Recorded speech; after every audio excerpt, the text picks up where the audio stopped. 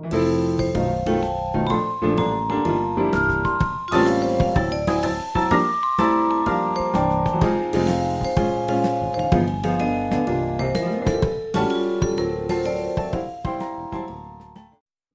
and welcome to possibly the most important and greatest episode of the Cinematic Adventures podcast of all time. Because it's my birthday, motherfucker! Oh, let's do it! Yes! Party! Woo! Party!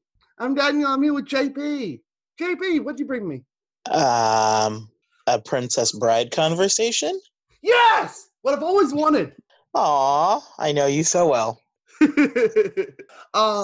Princess Bride has been my favorite movie since I found out that it wasn't the sequel to Princess Diaries. That is a true story. Oh, please stop telling people that.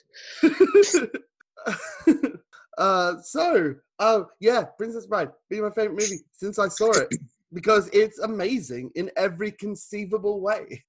Right, to clarify, you saw this movie when? 2014? So 5 years ago. Uh-huh. Amazing. Okay, so for point of reference, you know Fred Savage, the kid who's in the movie? Yep. He's like a year older than me. So I saw the movie at his age. Yeah. It is the job of every film fan to make sure that they see good films, but specifically, it is the job of me to make sure that every single person on Earth sees The Princess Bride. Well, that's a tall order. Uh-huh. Luckily, we have a podcast. This is true. So as long as we get every single person on Earth to listen to our podcast, they'll know to see The Princess Bride. That's still a pretty tall order. I mean, there are 380 million people in the United States alone. That's a lot of people. And then, in the US, people. So, not even close. We're not even in the top 3, I don't think. So, that's a lot of people. We have at least 7 listening. Hi, 7 people. 7 out of 7 billion? There's more than 7 billion people. But yeah, we won't count the baby. We'll just count I don't know, of a certain age. Whatever age you need to count so that there's only 7 billion. There you go. Okay, so how do you want to tackle this? Because it's a big movie, but also a small movie, but also a sweet movie, but also an important movie, but also a little movie, but also a huge movie. I feel like you might be broken. Did Star Wars hurt you? Did Star Wars break you? I feel like we broke. Star Wars. The only movie I can think that exists is Princess Bride. So, keep that enthusiasm because next week you're rewatching the sequels. Don't know what you're talking about. Right? Okay, so let's start with let's start with the end because why not? Let's start with the fact that that homeboy died, right? Just throwing out spoilers from the beginning. I know he died in the book. It's left open-ended whether or not they died in the movie, but I know that all 3 of them died in the book because they stopped bleeding out, everything was terrible, etc. The book is much more cynical than the movie, so I think that they lived in the movie, but because it's the kind of movie where that happens, but they died in the book. I have not read the book. However, the book's fantastic. I'm talking about the movie. In the movie, Inigo, he's totally dead. He got stabbed in the side, but they stabbed multiple times. He was remember Cal Regan at the end hit him. So aside from the death blow, which he admitted was a death blow because he was he tells his father I failed you. And then he gets up and kills him. But so that wound alone would kill him. But in the meantime, he still gets stabbed 2 more times. He was stabbed multiple times. This is a fairy tale, and it doesn't need to make medical sense. There's a line in this movie where the grandfather who's reading this book to William is like, "Hey, you're not taking this too seriously, are you? You need to relax." You seem to be taking it way too serious. Yeah, he stops and he's like, "She doesn't die," and he's like, what? And he doesn't even realize when they show him, he doesn't realize that he's leaning completely forward and he's clutching his sheets like, oh, what happened? That's why his grandfather was like, yeah, calm down. Okay, so here's the thing. Right? I think we should cover this by like what happens with Carrie and everyone else in the fairy tale story, and also what happens with the grandfather and Fred Savage. You just cut out. Cut out while you were saying that. Okay, cool. We're splitting it up. We're going to talk about the grandfather and Fred Savage first. Because when I heard about The Princess Bride, and everyone was showing these gifts and being like, you got to fucking watch The Princess Bride, dude. You're an idiot, right? I saw The Princess Bride. What I didn't expect to see was a fucking video game, right? It was like the very beginning? Yeah, because I was like, wait, what? I had no idea about this framing device at all. I thought that it was just a fairy tale. It is a fairy tale, but it's told through, a grandfather talking to his grandson who's homesick. Exactly. I had no idea that was going to happen. It's a genius framing device based on the book. Because the book is called...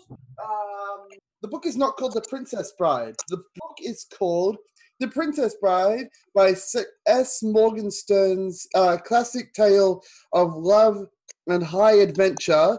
The Good Parts abridged version by William Goldman. Okay. The premise of The Princess Bride, the book, is the fact that his father, or in the movie his grandfather, read to him The Princess Bride and skipped over all the shit bits. Right? Which is pretty much what happened in the movie. Exactly. So it's a great translation from the book to the movie. Because in the book, The Princess Bride has about 140 pages dedicated to Buttercup's etiquette lessons. And his dad just skipped over that bit, so he cut it out. That was nice of him. Yeah, it's genius, the fact that that this was the premise of The Princess Bride is a shit book. I don't know if it's a shit book. It's just a overly wordy book. Yeah, but no. William Goldman, who abridged the book, is like, no, it was terrible. It's a terrible book. It was badly paced. It was terrible in every way. What you're reading currently, dear readers, is the good parts. Which is genius, because The Princess Bride isn't a real book. He just wrote it. Mm-hmm. So that whole framing device is brilliant, and it translates really well to the movie. Indeed. The reason why I love this movie is because for a frame of reference, not frame of reference, but when you watch a movie, there's always like an anchor character, right? The character that you identify with, the character that brings you into the adventure. And for me, it's Fred Savage. Oh my God, me too. And because I was just like I was his age when the movie came out, and just like him, I was like, is this a kissing book? Exactly. When they said that, I'm like, this is for every boy in the fucking audience that is like, I don't watch girly movies. I want to see action movies. I want to see men without their shirts punching each other. Yeah. I think there were signs that I was gay when I was like 7. Come to think. Yeah. We're just gonna remind everyone that you were an adult when you watched this, because that would have been disturbing. Anyway. So here's the thing.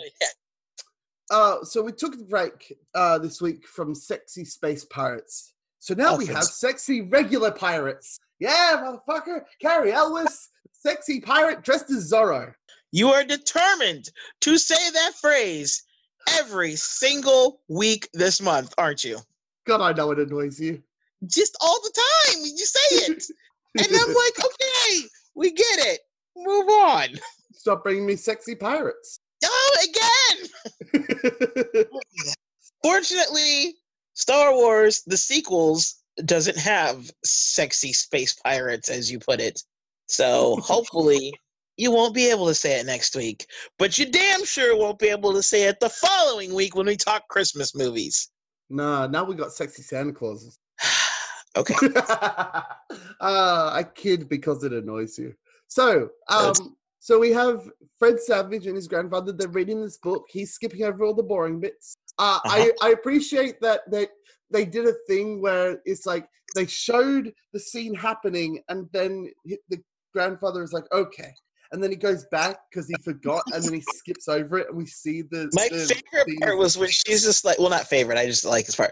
When she's like sitting, and she's like hanging out in the water, like waiting for him to catch up. Well, he's like, okay. And she's just like kind of hanging out, waiting for him to figure out where he is. And just, like, the charges, and like you could see everybody like, okay, keep up. Like, where do we go? Okay, now we can go back into the action. I love that. Oh yes, the screeching eels. This movie either gets better or worse when you imagine the grandfather's voice for every character, because that's how it works. Because he's reading the book.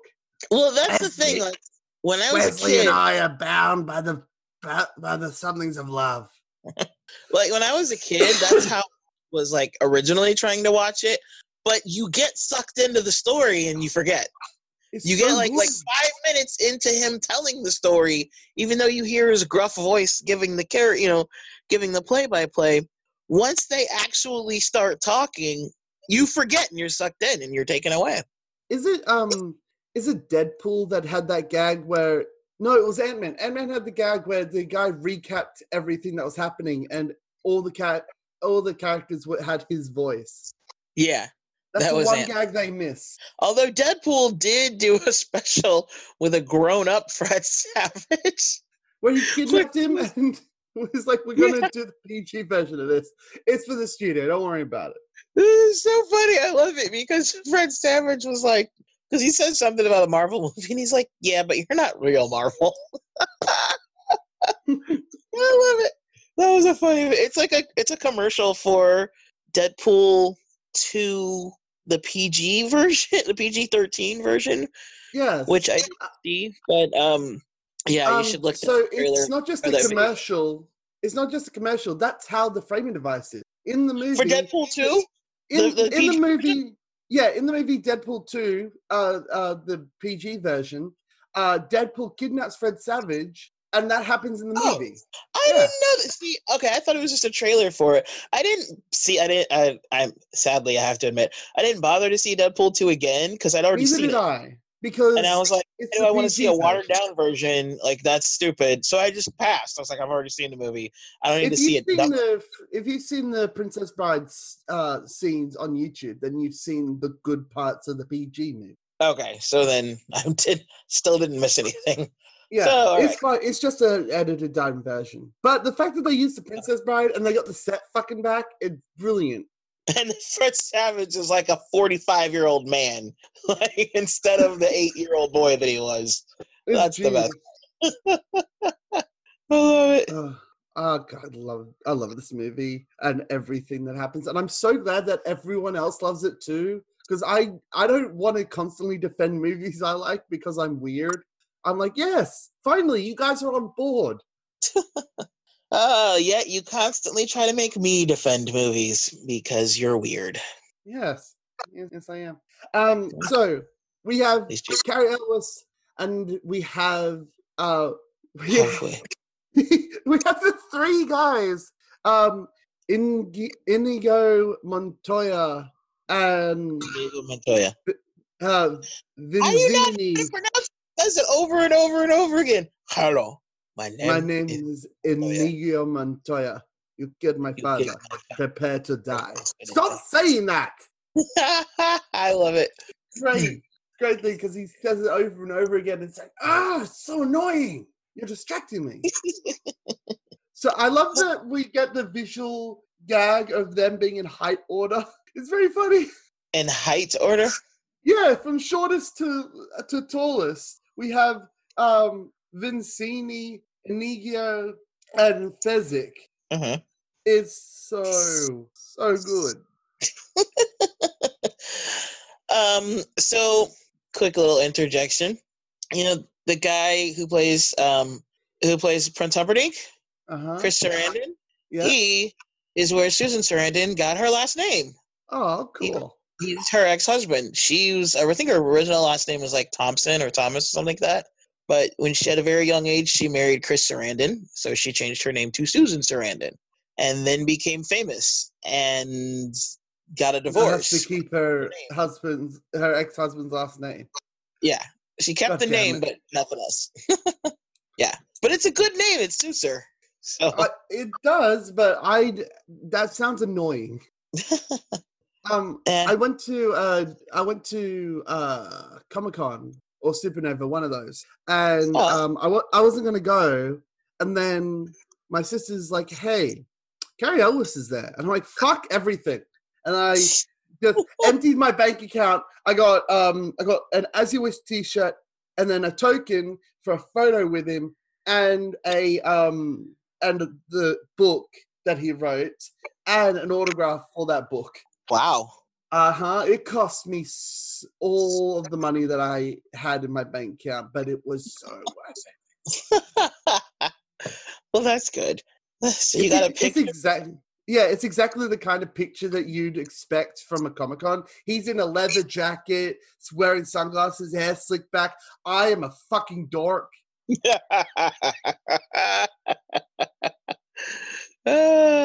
So your usual self. Yeah, but it's the perfect photo because he's way cooler than I am, and he knows it.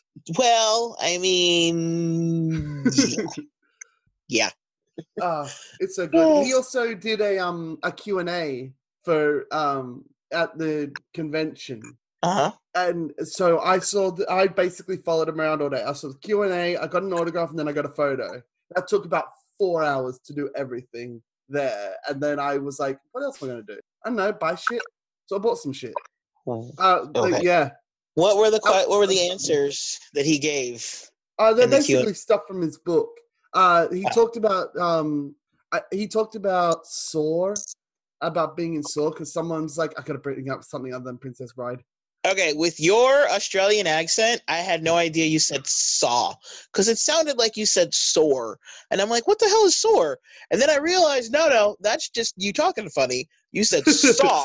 Like, you throw an R on the end of everything, and I'm just, like, so confused until I, like, translate it in English into, like, American. And then I'm like, oh, this is the word, not that word. Okay.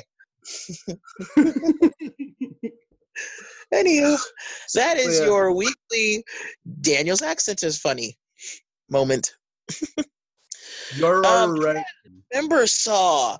I thought it was a really good movie, and then the second one came out, and then it just like each movie kept getting more gory, and I'm like, okay, we're good. By the fourth one, I was like, I'm not paying for that. At least it's honest. I like honest movies. Like, you know that you'll like Saw by the trailers, and they don't try and hide how gory it is. True. But to me, the first one had a message, but after that, it just was crap.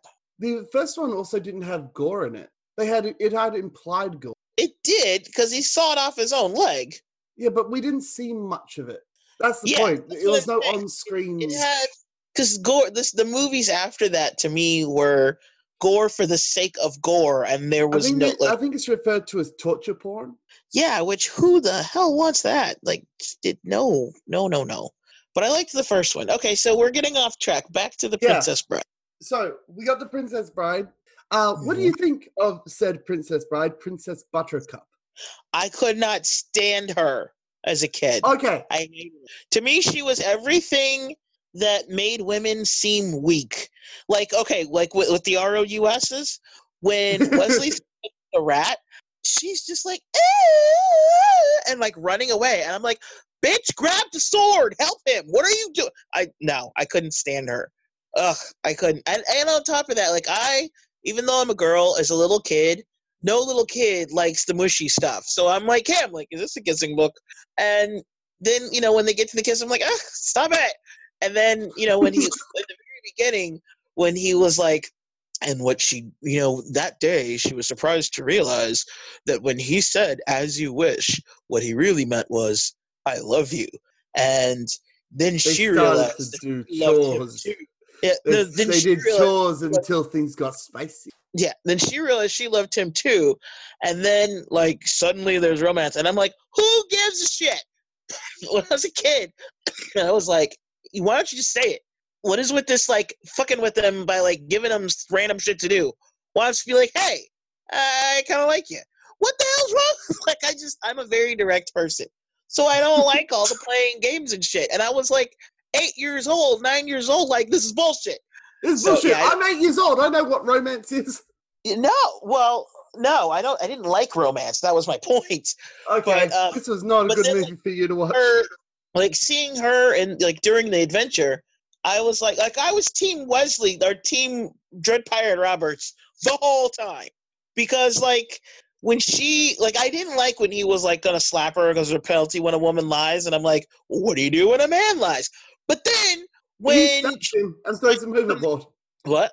He stabs him and throws him overboard. That's in the book. Oh, okay. Well, there you go. But then when they're in the fire swamp, she's just like total damsel in distress. I'm like, can this bitch not help herself at all? Like, I couldn't stand her. I hated her so much. Hated Buttercup. My favorite part about the fire swamp was when he could time it. My favorite part about the fire swamp was when he could time it and be like 1, 2, 3, and move her. But yeah, she was useless. In the book, right, she's just as useless.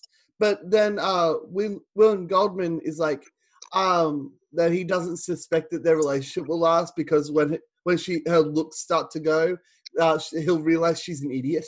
Yeah, see, that's my point. So the book has this self-awareness about Buttercup being pretty and not much else. Exactly. And that's what I couldn't stand. Like, to me, she was everything wrong. Okay, you know how, like, nowadays there's this whole hubbub about what a strong female character is? It's the opposite of this bitch. That's what a strong female character is. Do everything that she did, do the opposite. That's a fucking strong female character. I've solved the riddle. That answers the question. Character is a character that does the exact opposite of everything Buttercup did in The Princess Bride. I hated her so much as a little girl. What about now? Because I'm like, I don't really see how anything's changed. Yeah, fair enough. But you just said as a little girl, so I'm like... Because I saw the movie as a kid. I know. When did this movie come out? 87. Yeah, I was 9. So, yeah. That's how old I was when I saw this movie. And when I saw it, I was just like, fuck Buttercup. She's an idiot. She could have helped. Like, at any point. Could have hit that rat. Oh, my gosh. She should have killed the rat. She's just standing there. Oh, Wesley. I'm like, somebody shoot this bitch. I hated her so much. They wanted to do the fairy tale structure where you got the damsel in distress and the knight in shiny armor set up, but stab the rat. Like, you can be in over your head with the fire swamp or whatever and have Wesley save her a bunch, but also stab the fucking rat. It's right there. She almost does something when she picks up that log and is like, go away. That just pissed me off the most. Because the whole time she's just screaming, Wesley. The rat starts charging after her. This thing's not fucking Usain Bolt. She could sidestep and be fine. She could climb a fucking tree. Or she could go around it and get his damn sword and stab it. Or the log that she picks up, why is she like she's like sweeping the bottom of her dress. Fucking hit the thing in the head. I hate her so much. I hate her so much. Okay, so moving on. Because I don't want to dwell on my hatred, or I will turn into Palpatine soon. Nobody wants that. So, the character I liked the most, like I said, was Fred Savage's, because he was my point of view. He was my anchor into this whole adventure. And then I liked the two idiots, Fezzik and Inigo. They're not idiots. What? They're not idiots. I defend them because they're working for an asshole. The one of them is fucking great at sword fighting, and he's like speaks very eloquently. He's not stupid. And Fezzik may have a short of speech pattern, but he's like, hey. But he's emotionally mature because he's like, I'm just working here. I care about you guys. I got you your fucking horses. I love the comedy in the movie where he's like, actually it wasn't Fezzik, but it was the Man in Black at the time, who says, "You mean I put down my sword, you put down that rock, and we try to kill each other like civilized men?" my my favorite part was when they both when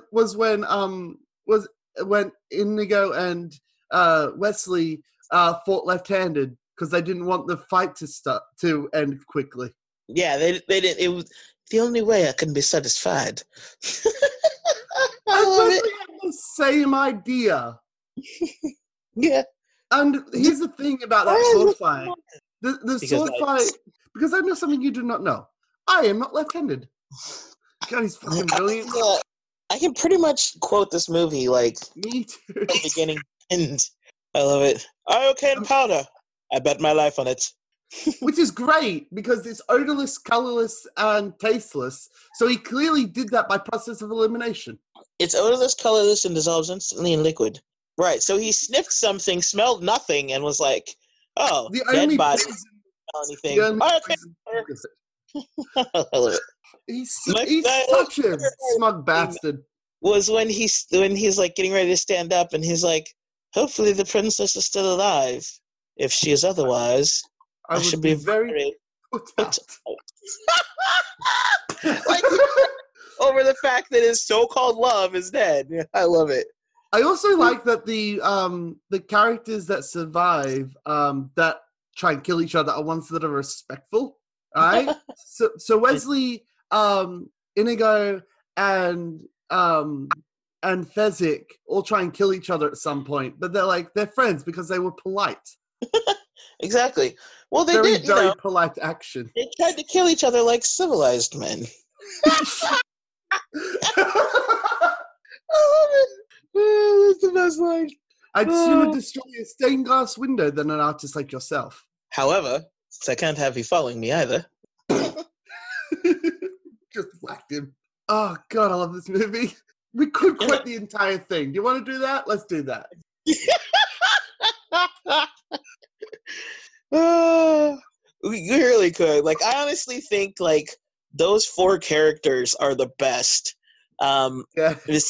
Fezzik, Inigo, and well, you can call him Wesley or Dread Pirate Roberts, but the funniest parts are when he's the Man in Black. Yeah, he's great. And also, someone asked him how come no one recognized him when he was the Man in Black, and they said that it was Superman rules. Well, okay, so I thought about this because I've seen this movie, for over 30 years. Longer than you've been alive. This movie has been out longer than you have. Most movies have. Yeah. Anywho, it's Superman rules. Shut up. It's not just Superman rules. It's the fact that, remember, she, just like she says, he was like, "Why didn't you wait for me?" She's like, "Well, you were dead." You were dead and it was 5 years. Get over yourself. Yeah, exactly. I mean, think about it. If you, even somebody that you know quite well, if you're told they're dead and then you see someone, even if they sound like that person and they have eyes a similar color, which again, he's not like, he's like Batman. He's not like Superman. His eye, like everything is covered except for his eyes. His eyes and his chest. So you only get, the only real marker of who he is his voice. And again, are you going to remember his voice for 5 years? Exactly. She doesn't have a recording of his voice. She can't listen to his voicemail over and over again. When he meets her, he's like, he rescued her, but also he's a bit of a dick.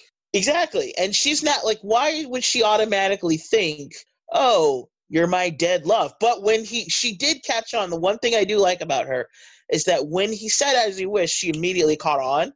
And I'm like, because when I was a kid, I thought the same thing. Like, why doesn't she know that? But then I thought about it, over the years, and I was like, she wouldn't know that. She wouldn't assume, like, why would she assume that someone she heard was dead was standing right in front of her? And how the hell would she remember his voice from 5 years ago?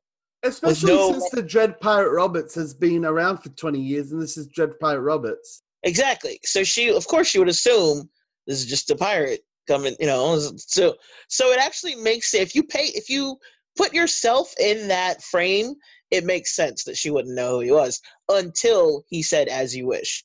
And I think it was more than just him saying "as you wish." It was like she was kind of starting to figure it out, because he was like laying in on the like, you're lying about being in love. And like he was very much like, the entire time he attacked her, it was all over like, how dare you be with this prince guy, and obviously you're incapable of love. So he was like laying into that pretty heavy, which would kind of get a person to suspect, like, why are you, pirates tend not to give a shit about love. Why are you so hung up over who I love or don't love? And then when he said "as you wish," she was just like, aha, that's why. And then the dumbass fell over too, which I would have been like, I don't know, maybe is there a slide I can make or something? No, she's like, oh my God, Wesley, oh no, I must fall over. My young. Her little words are, oh my sweet Wesley, and then she tumbles after him. Which is hilarious because they're clearly not the same people. Right. Like they barely try and hide the fact that these are stunt guys. It's hilarious. Well, yeah, but I mean, nobody cares if it's a stunt guy or not. That reminds me, this movie's cheap. And if it had like a proper budget, I don't know if it would work as well, because it being like cheap adds to the whole aesthetic of it. Well, I think they did have a proper budget, but they didn't have like okay, so this movie was filmed in the 80s when a proper budget wasn't like $100 million and there was no CGI. A proper budget was there was CGI, but not most movies didn't use it. It had to be Star Wars to use CGI. So a proper budget was like, I don't know, $100,000, $200,000. So it's limited from today's eyes, but from back then it wasn't that limited. It's just that the person who directed it is Rob Reiner. He's a very tongue-in-cheek person, and he wanted to tell the story tongue-in-cheek. He's like a Mel Brooks, but for family. I can see that. Like a diet Mel Brooks. So it's just his directing style why it's like that. And honestly, I don't think anybody else could have done this movie and have it be the iconic film that it is. Because anybody else would have probably tried to make it more serious, and that would not have worked. This lost money. This lost a lot of money because no one knew how to advertise it. Because do you advertise it as a fairy tale, an action movie, a romance, a satire, or a straight fairy tale? They had no idea, so it only made like... It's better, I think, to go with the fairy tale, because the satire is in the framing. Mm-hmm. So I wouldn't consider it a satire.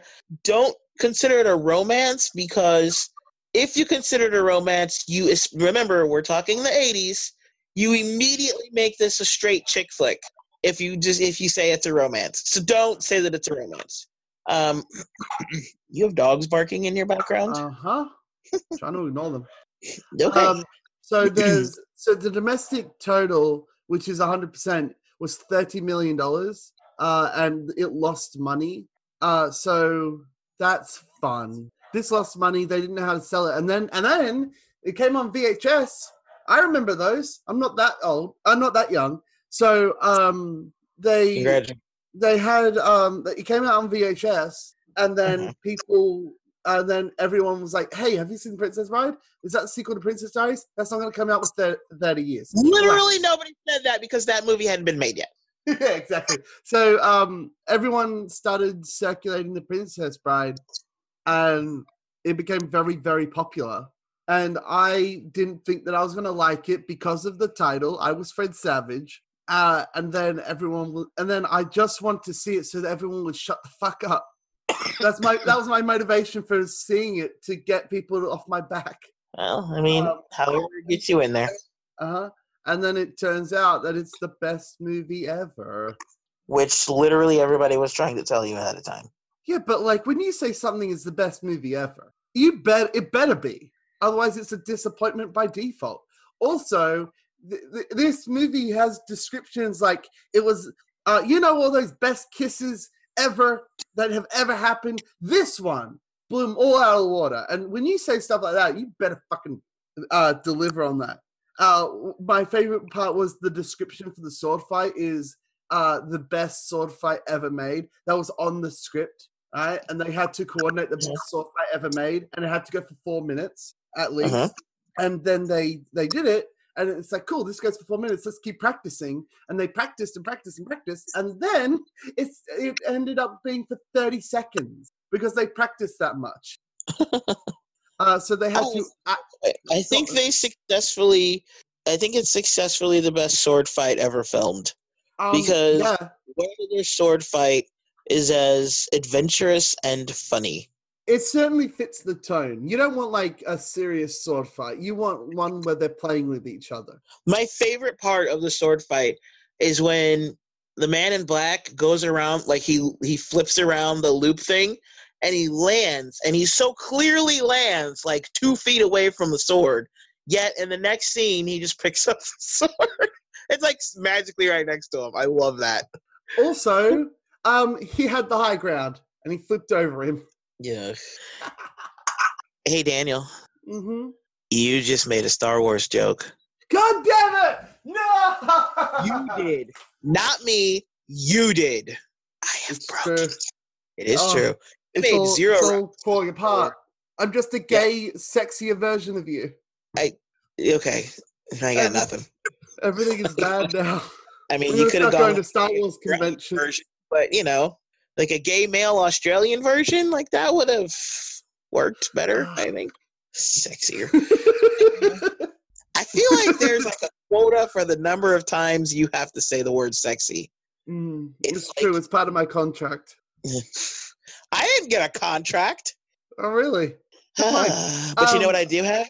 I do have Hulu. Yeah. Brought it back to that. God damn it. So Billy Crystal is in this. He is. And he is hilarious. Okay, so this was in the 80s when Billy Crystal, it's like the late 80s when Billy Crystal was at the height of hilariousness. In the 80s, I love Billy Crystal. What's her name? She's kind of lost her mind now. Carol and now King? she's on a talk show. No. Whoopi Goldberg and Robin Williams were like 3 of the funniest people to ever step on the stage. And this is like the height of Billy Crystal's funniness. And they even said, like, you watch making ofs, they said that a lot of money was blown on the Billy Crystal scenes because he kept making people laugh so much they almost couldn't get through the shoot. I don't know if it was in this. I don't know if it was in this, but I hear that I think it was this. The only injury I sustained was when people were trying to hold it. Because he broke his toe, so it wasn't this. Never mind. Okay, good talk. No, there's a movie where like there was a lot of action, but the only scene where someone actually got hurt was when they were trying to hold in their laughter and they broke their ribs. But that wasn't this one. In this one, Cary Elwes broke his foot. I call bullshit. It wasn't this. It was something else. I call bullshit on this. Somebody broke their ribs from trying not to laugh. I'll look it up. But in this one, Cary Elwes broke his foot, and he didn't tell anyone for like 4 hours because he was afraid that he'd get fired. Yeah. Well, this is one of those movies that like made his career. Mm-hmm. So yeah. He wasn't the only one that thought he'd be fired. Oh yeah. The guy who played Vicini thought he was gonna get fired too. Yeah, because of his stupid agent, which I hope he fired. His agent said that they wanted Danny DeVito. And so he was afraid that he'd just be replaced by Danny DeVito. His character was very Danny DeVito-esque. Yeah, but also, you don't tell him that. That just gives you, like, anxiety for your entire shoot. And you ever met an actor? Actors are nothing but bags of anxiety. Exactly. So don't just tell them that you weren't their first choice. Yeah, I think he knew. He wasn't a well-known actor. But Rob Reiner, who's the director, told Cary Elwes and Wallace Shaw separately that no, you are Wesley and you are Vicini. Don't worry. It'll be fine. Relax. Indeed. Also, William Goldman wrote the book and the screenplay. Yeah. And he knew that some stuff in the book can't be translated to screen very well. So he adapted his own book. Yeah. Which a lot of authors can't do. Yeah, Stephen King tried that, and that didn't necessarily work. I think he was... novel that the only movie that he likes based on his novels is the one that he wrote the screenplay for, and that's like one of the worst ones. So yeah, he wrote 34 movies, including Butch Cassidy and the Sundance Kids, All the President's Men, Princess Bride, and something called The Ghost and the Darkness. Damn, he wrote all of that. Those are all good movies. In fact, I think All the President's Men was award-winning. Butch Cassidy and the Sundance Kid. Holy shit! Wow. Yeah, he's a great writer. So he switched from writing novels to writing screenplays. And he's a very good writer. Marathon Man is good. It's with he wrote Misery. Name? Misery's my fucking favorite. He wrote the screenplay for Misery. Movie. Interesting. Also, yeah, Chaplin, Maverick. The guy's a fucking great writer. He's got a good range too, because some of these are comedies and some of these are like thriller or horror like Ghost in the Darkness to me is like a thriller drama. If that makes any sense. Yeah, I get it. It's like they mix the genres. It's because it's like for the most part it's a drama because all of his movies are character-driven stories. They're and you would love them. You would probably love everything he's written because you are a character person, and he is very much like everything is steeped in character. The Ghost in the Darkness. I've seen of his I've liked. You should see. It's a good movie. What else did you say? He did Misery, and you say he did Maverick? That's interesting. Maverick is like a complete goofball comedy, but it's good. Well, Princess Bride is shows his comedic chops, so he's got range. It's great. He does, yeah. And he wrote All the President's Men. And Butch Cassidy and the Sundance Kid. Wow. Yeah. I aspire to be like that. That's an awesome body of work. Like at the end of your life, you can be like, I did this thing, and then it was good. That's a very oversimplification, but you get what I'm saying. Yeah, I want to be. Do you know what I want to be? I want to be that guy in Law and Order that hears about a murder but doesn't stop doing his job. That's my dream. I want to be that guy. What? You know the guy in Law and Order? There's always a guy in Law and Order episodes. It happens once an episode where they talk about a murder and he's like, yeah, I'm doing that, but I'm from New York, so I can't stop working, even though I heard about a murder. I'll be that guy. That guy sounds amazing. So you want to live in New York? No, I want to be in a Law and Order episode. Okay. Where I do play that part. Like you just want to be like a New Yorker. It's like that's. It's always funny to me that. I don't know if that's something to aspire to or not, but sure. Yeah, I have low bars. So. Harry. So we got the Princess Bride happening. So William Goldman wrote the book. He's like, no, I swear, I didn't write this book. And then he wrote the screenplay that's based on the book that he swears he didn't write. He's a great writer. You got Rob Reiner, who's the director. Indeed. You have all of these great actors. Didn't he direct Sleepless in Seattle? He directed All in the Family, This is Spinal Tap, Wolf of Wall Street, A Few Good Men.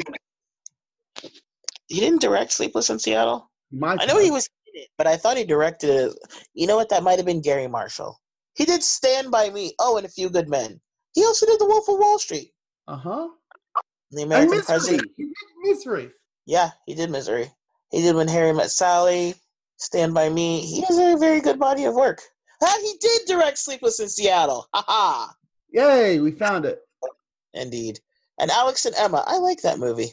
Oh, he also has some not goods. He directed Throw Mama from the Train. Yeah, but like when it comes to directing, like when you find that you love a movie and it's like, yeah, these guys, they keep working, find more stuff. Do you know how many movies I've seen because the person did other movies that I liked? Literally all of them. All of the movies I've seen are from directors that I like other movies that they did. If you take that to its logical conclusion, that doesn't make any sense. He Nope. also directed Why I Love and Primary Colors and The First Wives Club. He's got a lot. Anywho, Yeah. Yeah. So we got this huge body of work, and then everyone loved it when it was happening. It went so well, and then no one saw it, which is so annoying. You know what's funny about this? Like you mentioned that it came out on VHS. Uh-huh. I have to mention it because I feel like people nowadays, it's like kids not knowing that phones like hung up. So back in the day, like this year, this to me, it's completely insane. Completely insane. The fact that Endgame came out in late April. Here it is December, and I've already streamed it on Disney Plus. The Like, fact that that's you can stream a movie is insane. Or the fact that I was able to do that in November. Like, that's completely insane. Because here's the thing. Back in the day, when a movie came out, it would be out as long as people were going to see it. So if it didn't do well, it would leave. It'd be out, like, within a month. That But if still it did happens. well, no, because so now you have way more movies come out, and there's a much shorter shelf life in the theater. So if a movie didn't do well back then, it'd be out in a month. But if it did well, it could be out for a year, which is how Titanic broke so many records, because it literally had a release time of over a year. And so when it did come out of the theaters, when it was finally came out of all the screens, you had about another year before it would come out on DVD. Now go back a little, and when you're talking about VHS, you had about 2 years before it would come out on VHS. And I remember with DVDs, I was like, wow, DVDs are so fast. Like, you can get it within a year. So, like, Endgame came out in April, like late April, right? Uh-huh. So you could get Endgame on DVD, like, in January. Like, that's fast. That would have been considered fast to get it on DVD. And the thing that I didn't get is to rent the DVD, it was like $4, right? Right. Unless you went to like a grocery store. Which, by the way, grocery stores used to have a video store in the store. It was a part of the store. So you could go to a grocery store and rent a VHS, and you had to rewind it. If you didn't rewind it, you would get a fine. Really? And yes, that's what Be No wonder Kind video Rewind. stores died.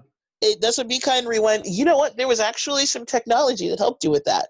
When you finished with the movie, if you were a movie buff like my family, when you finished with the movie, you could put it in a rewinder, and it would literally rewind the entire tape all the way back to the beginning for you. So, like, you take it out of the VHS player, which didn't. No, it did, but it would take forever. So the VCR rewinder was so much faster, and you don't have to watch the movie to rewind it. So what that does is it frees you up to watch another movie. So let's say you finish with Titanic, which is nearly 3 hours long, right? And yes, it did come out of, which it actually was 2 VHS tapes because it's so long. So let's say you finish with the first tape for Titanic. You don't feel like rewinding that till before you get to the second one. So you take the first tape out, you put it in the rewinder, and you can watch the second one. So the first one is like rewinding. It only took like 5 minutes to rewind it in the rewinder. But if you did it on the VHS, it would take like 20 minutes. Like, it felt like forever. And then on top of that, like, if you don't want to keep things in the VCR, because then like the tape might come off and get stuck, and that's just a big pain in the ass nobody wants to deal with. No wonder DVDs took off so fast. They're like, oh shit, this is way better. This is objectively better in every way. What, disc? Yeah. Disc was weird because when they came out, we were like, how do you touch it? Because we didn't know where the information was stored. Because on a video, you can't touch the tape. The tape is in. That's why it's got a cover. The tape is inside, right? So, because it's film, it's pretty much just like film. You're not supposed to touch film. So with the DVD, we were like, how do you pick it up?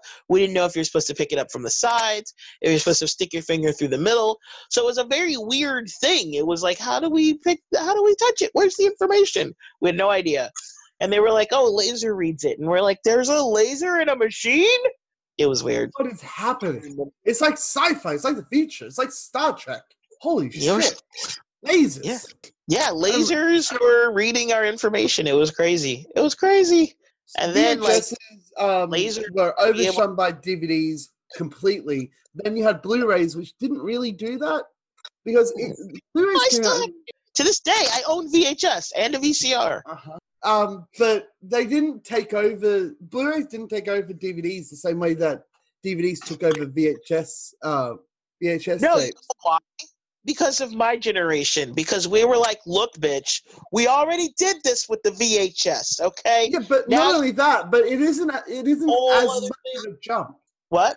It isn't as much of a jump to go from DVDs to Blu-rays as it was to go from VHS to DVDs. Yes, it is. I'm explaining why. To go from VHS to DVDs, okay, you had to go. You had the VHS tape, right? And then you have a DVD. In order to watch a DVD, you need to have a DVD player. You have to upgrade your system because some TVs won't work with a DVD player. So you might have to get like a whole system, okay? And then let's say you upgrade, okay? You get the DVD stuff, you get the DVD player. Let's say you have a better TV. And then like a couple years. So that's another thing. Like VHS was out for a long time before DVD came along. DVD comes along like the next year. They're like 2 years later, they're like Blu-ray. And you're like, fuck you. I just got the DVD. I'm not doing that shit again. It's just more expensive. Here's the reason why. When DVDs came out, you had to get – remember, this is 90s, right? So the technology, when technology first comes out, it's thousands of dollars. Like 10 years later, you can buy it for $20. But when it comes out, it's super expensive for like everything, right? So when a VCR came out, it was probably like $80, $90, which is in the 80s. So that's a lot of money back then. So now you're in the 90s and DVD players are coming out. Shit you not, DVD players were $200. And then you switch over and you get a new TV and then they're like, oh, do you want to spend like $400 on a Blu-ray player? And then the Blu-ray itself is like $40. And remember, just yesterday, you were paying like $20 for a DVD, and the day before that, you were paying like $10 for a VHS. And we were like, fuck you. Fuck you. No, I just upgraded to DVD. I don't need all this shit. No. And so it was a luxury thing. It was a wealth thing, and it's like now, like even if you had the money, like because another thing, at the same time Blu-ray came out, they were like, it wasn't just the Blu-ray player. It wasn't as simple as like from DVD to Blu-ray. It was like, no, now you have to have this new TV to go with it. Now you have to have a sound bar and a sound system because you need the full theater experience. That sounds like a scam.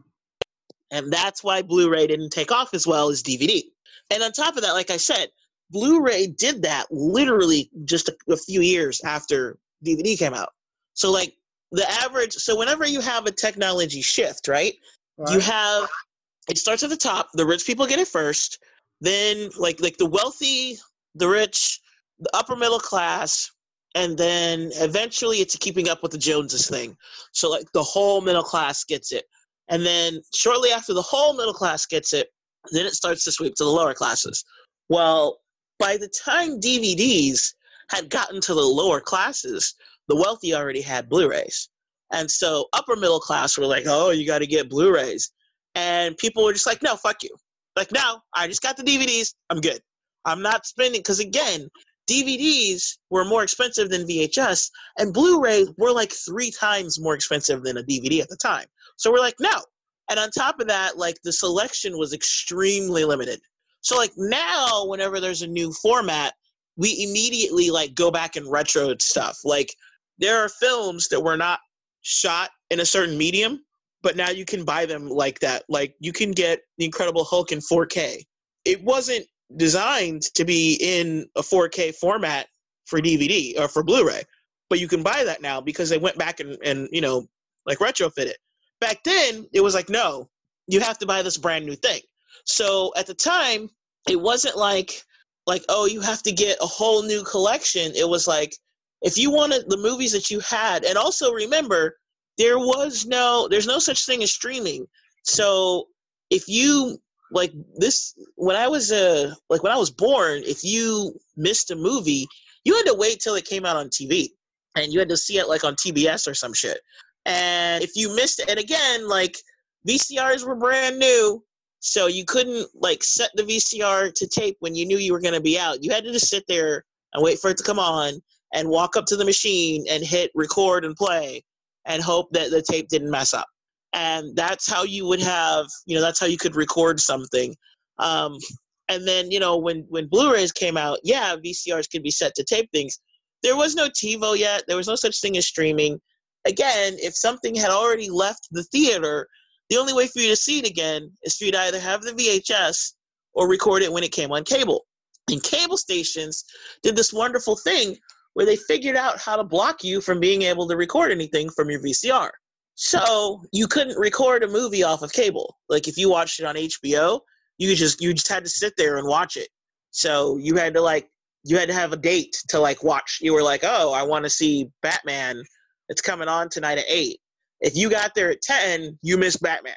God, I fucking hate cable. Cable sucks. Cable's always been bad, and the only reason that it succeeded was because we didn't have streaming. But even if you pay like $80 for cable, and then you pay $80 for streaming, or even $100 for streaming is still better. Because guess what streaming doesn't have? Ads. It's on demand. Okay, you're coming at this from a millennial perspective. Cable was up back then. Yeah, but it was. But people are complaining that people are complaining that streaming services are becoming like cable. And I'm like, look how bad cable was. Objectively terrible, right? The only reason it worked was because it had everything. Streaming services, if you pay $80, you have a lot of stuff. And even though you don't have everything, which is annoying, like for cable, you'd have to wait months for a movie to come to cable. You have streaming. Okay, again, so annoying. Coming from a Gen Xer's perspective, oh no, you had to wait months. Did you not hear what I just said? When a movie left the theater, you had to wait a minimum of a year to be able to see that again. But I'm just saying that people shouldn't complain about streaming services. That you have a funny way of saying it by complaining about cable. Also, when I say cable, I don't mean cable as in like, oh, we have cable like to be able to watch TV. So back then, you didn't need cable to watch TV. If you wanted to watch TV, you just had to turn on the TV. You could get like the station, like ABC, NBC, CBS, whatever. You could get that from the air. But also back then, TV stations.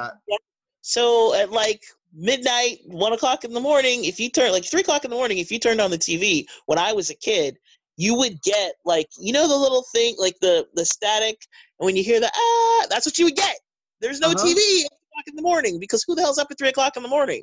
That was, when I was a kid, that's what it was. Like the TV went off. And then I was like, it was like right before my teens when it became like 24 hours, but only for like 3 networks. And when you bought cable gave you like, so when I say cable, I'm talking about like HBO. When you bought cable, like that gave you the ability, cable was like revolutionary because you could rewatch a movie without commercials. Because if you, like as a kid, I watched Star Wars on like TBS like all my life, right? But it always had commercials. And me being the ADD riddled fest that I am, the second a commercial comes on, my attention's gone. I'm watching something, like I'm doing something else. But with cable, like with HBO, it was amazing because no commercials. You just got to watch it like you were in the theater, but you were at home. And the only way to do that before was to wait 100 years for the VHS. And with cable, it was like it took like 2 years because you still had to let the VHS come out first. So the VHS came out about a year. And then you had to wait for cable for like another year, and then it'd be on cable. And it was like, oh, this is awesome. I got to watch it on HBO. Cable was HBO was awesome when it came out. Yeah, and then it started to get sucky. So yeah, when it first came out, all those things happened, right? So you have VHS, DVDs are better than VHS, It's great. And then you have free-to-air TV. Then cable was better than free-to-air TV. Now cable sucks. Cable is like it's like 95% ads, except for movies. Like if you watch movies exclusively, that's fine, right? You can record a movie and watch the whole thing like a sane person. With cable, you have 10 minutes of content, and then you have 7 minutes of ads, and you have 7-minute ad breaks like 4 times. I hate Foxtel. That's the main thing. I hate Foxtel. That's the main Australian network thing for cable. So you hate Australian cable? Yeah, I hate Australian cable. I don't know about American cable. American cable might be the fucking best. In Australia, it sucks because it's Foxtel and Austel, which is also owned by Foxtel. And so they have a monopoly on it. So they're like, hey, we're going to put 1,000 ads for shit that you don't care about, just so that you'll keep your cable package because you think that there's more stuff here. Yeah, then, American cable doesn't do that. American cable is basically just like, so for TV, for regular TV, it's just regular TV.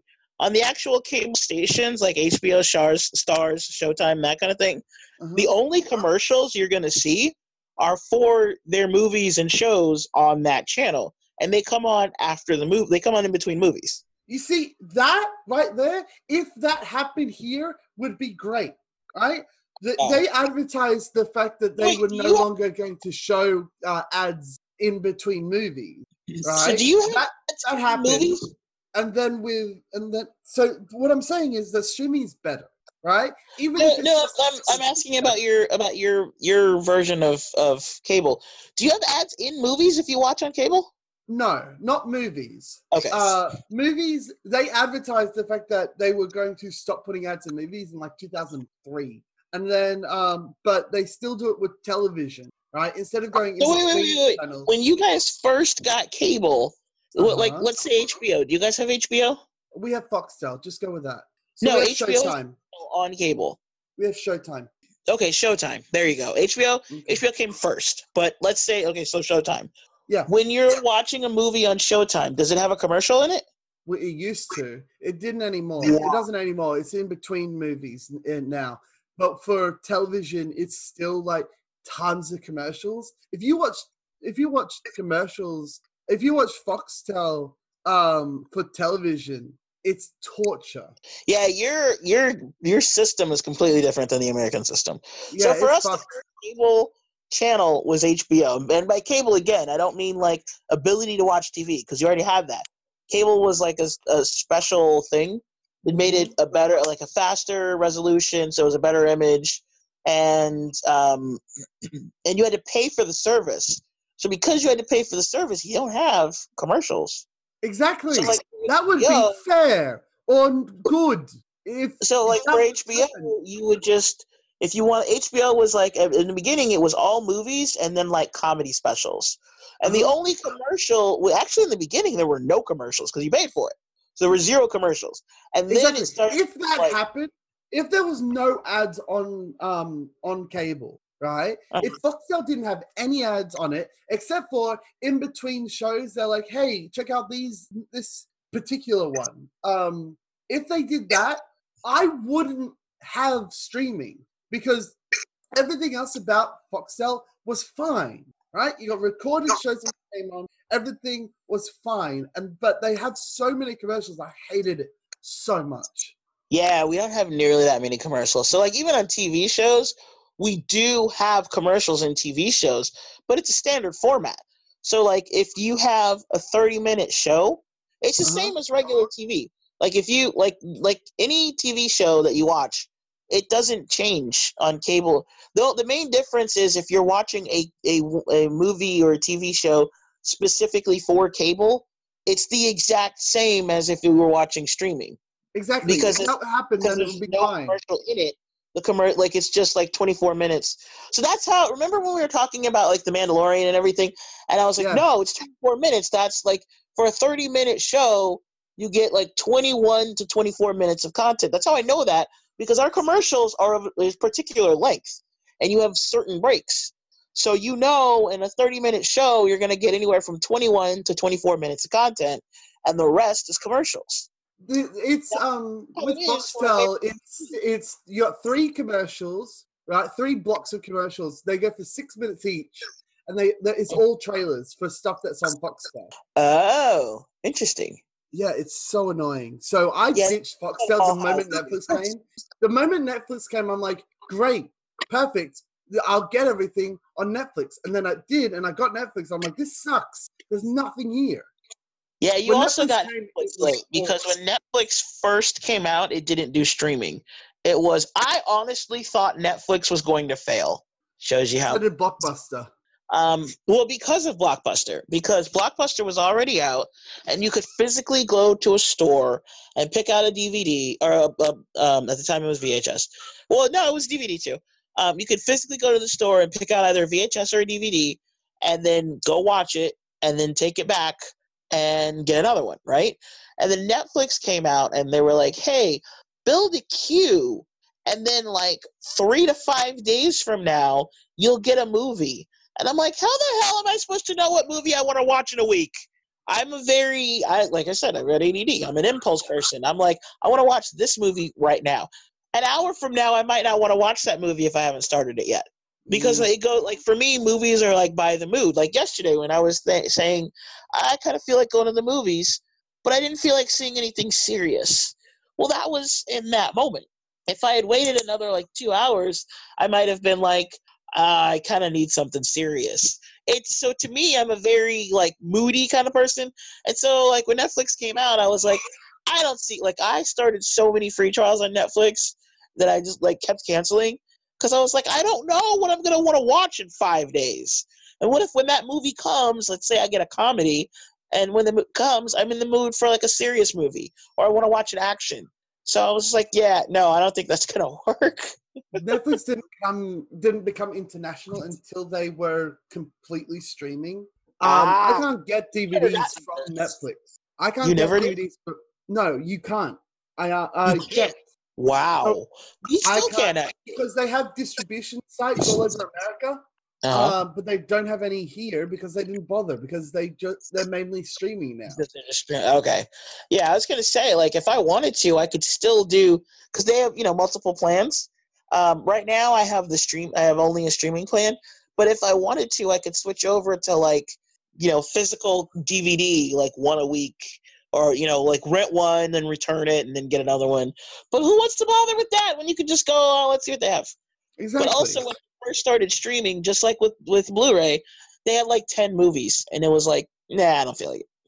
So with when Netflix came to Australia, they had like 10 movies. Because they needed to get distribution rights for Australia and other places, I assume.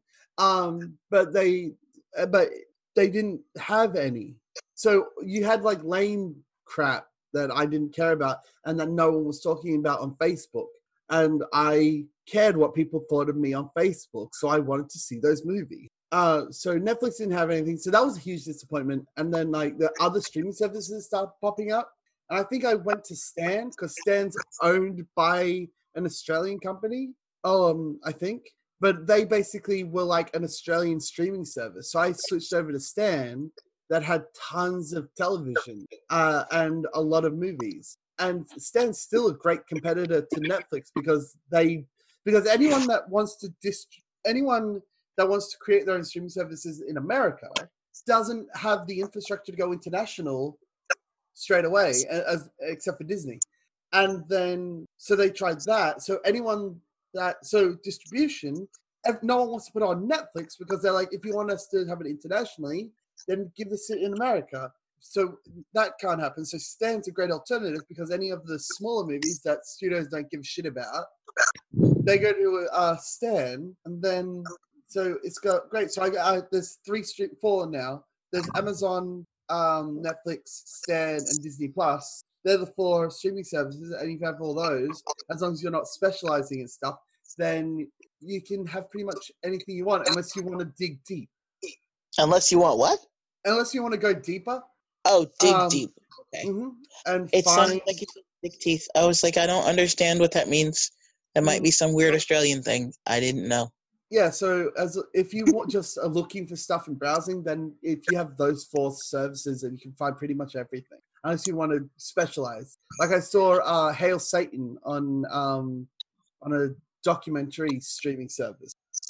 Yeah, so I have Hulu, Netflix, Disney Plus, Amazon Prime, and I now have Sling, which is kind of like a cable streaming service type deal, but not really. Just so that I can be my Hallmark favorite Christmas. thing is that when you with Foxtel, if you want to upgrade to the next level of Foxtel, they'll give you Netflix for free. Oh, okay. Which is interesting. Because they know that they're the competitor, so they're like, well, if people are going to go switch over to Netflix anyway, then we might as well get another contract out of them. And Netflix doesn't care because they're objectively better. For us, we get Netflix and Hulu for free with like a cell phone contract. Yeah, I think it's similar. Yeah, it's like I think Verizon. No, T-Mobile I think gives you Hulu, and Verizon gives you Netflix or something. No, Sprint gives you Hulu. I don't know. Whatever. One of the different companies have different streaming that they give you for free for a year. And that's what a lot of people do. And then everybody else just like uses somebody else's sign in. So, yeah. Yeah, the only reason so I got rid of Foxtel ages ago. I just watch stuff online, and then after that my dad thought about getting rid of Foxtel, but he watches sport, and the only way to get sport is Foxtel. Like they have the exclusive. They sports, not sports. Yeah, and also you guys throw in U's in random places. Yeah, where they belong. You call autumn fall and colorful. I did that on Twitter. I think it was like the last thing I said before you kicked me out unceremoniously. It was very funny. You have the password though, right? I gave you the password. Yeah, I have it now. You can get back to Twitter. I'm barely using it. Mm-hmm. No, somebody from another podcast was like, "Oh, such and such favorite," and I was like, "Yeah, but I'm American, so it's actually favorite because you throw a random U in." I'm going to throw like 2 U's in just to annoy you. That wouldn't be proper spelling for anyone. I remember when we changed soccer to football, and everyone rioted for like 2 weeks, and then no one cared. Okay. So you guys actually say, wait, when you say football, you mean soccer? Yeah. There? So we used to... Didn't you do the British thing? We used to say soccer until like about 10 years ago, maybe. I thought it was actually. Thing. I thought we were the only ones that said soccer. No, a few countries say soccer. We used to say soccer, and then everyone's like, "That's too American. We want to be British." So they changed it to football, and like people still say soccer because people are used to saying soccer. But yeah, I used to. It was around. We called it soccer when I was a kid, so 10 years, maybe 10 years ago. Yeah, we called it soccer when I was a kid, like 5 minutes ago. Okay. Anywho, I quit Facebook. You did. That was a big deal. You quit everything, all the things.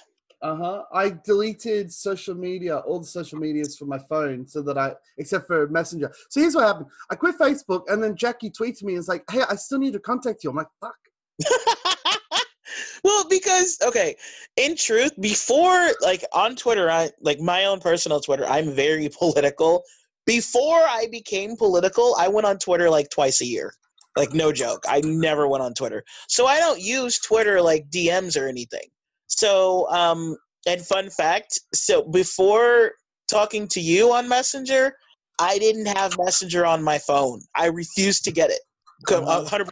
I was like, I'm not going to do Messenger because they spy on you and blah, blah, blah. And I refused, like, the whole conspiracy and everything. It's not really a conspiracy. They actually do spy on you. But, like, the whole thing, I was like, no, I'm not giving them my information. And then I found out. So this was, like, years ago when Messenger first came out. And I was like, no, I'm not using that. So I would just physically log into Facebook to talk to people. if I wanted to talk to him on via Facebook. I would use the Messenger like in the actual on the web version of Facebook. And then it got to the point where you couldn't. So I didn't download the Facebook app because after a while, like the Facebook app had the same permissions as Messenger. Because when Messenger came out, it was like pretty controversial. It was like, they take your information. And I was like, no, screw that. So then the Facebook app defaulted to the same. And then it became a point where like you can't buy a smartphone without the Facebook app automatically installed. And if you use Facebook, they're going to take your information basically. So I was like, all right, fuck it. I'm still not getting Alexa. Anywho. Exactly. So now I have Messenger. So that's why it's funny to me that like, or not funny, but like, I didn't realize that you were so addicted to social media because it was terrible. Like social media came around in what, 2005? I want to say. 2006. MySpace, I want to say, and 2000. Yeah, I had a MySpace, and then I switched to. But I did that when Facebook was getting popular. Was when 2006 was when Facebook like blew up.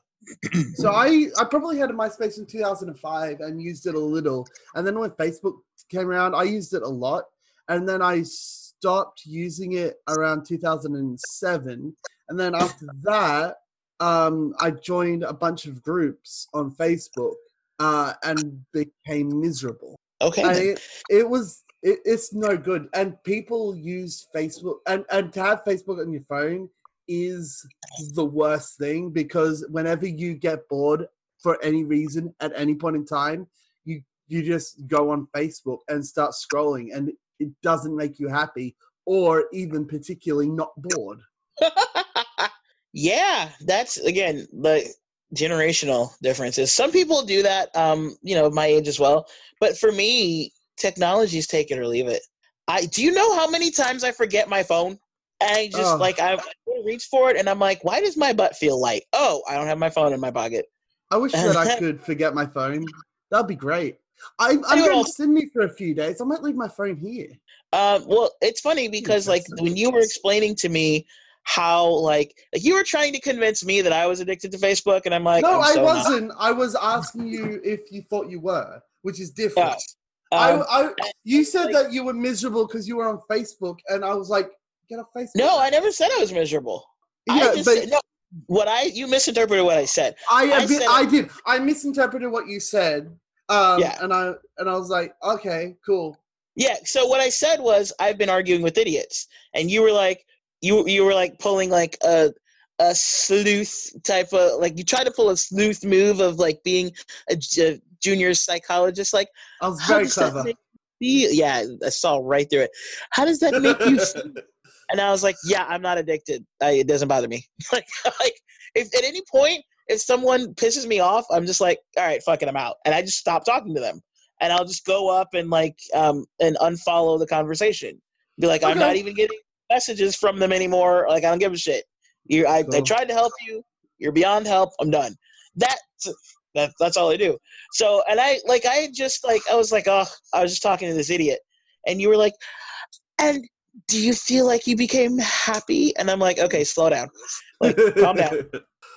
And the thing that was cracking me up the thing that cracked me up about that is I had just come back from the store, and that was when I left my phone at home. Mm-hmm. I was in the store, and I went to check the time, and I was like, where's my phone? I realized I left it at home. And I was like, oh, well, I'm here now. I'm not going home. And then when I got home, I was actually on the computer when I was talking to someone.